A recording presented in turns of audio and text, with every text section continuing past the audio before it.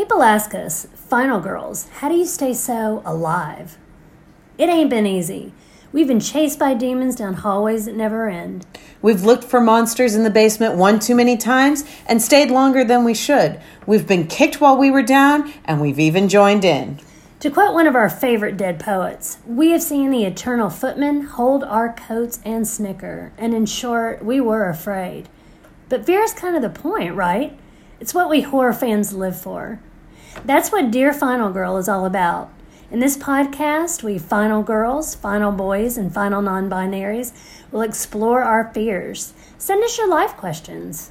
Send us your problems and anxieties, and we'll respond. We promise you there is a horror movie, character, or situation that can help us make it through. Along the way, we'll turn fear into fearlessness, gore into gorgeous. We'll walk softly and carry a big frickin' axe. And we will not, we repeat not, let the Michaels, Jasons, and Freddys of the world get us down. But who is a final girl? The final girl fights fear literally and physically.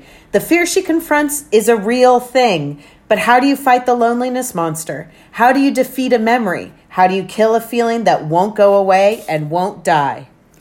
Because after all, survival doesn't just have one look. Sometimes it takes every axe, rope, blowtorch, and freaking kinetic mind push you got. Making it work no matter what is the new black. Why are we focusing on horror? Because we, as a certain horror host says, are not like other people.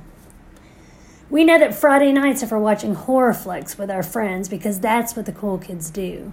Sure, it's a lot more nuanced than that, but we'll get there. So come on, kiddies, send us your fears. Your final girls are waiting.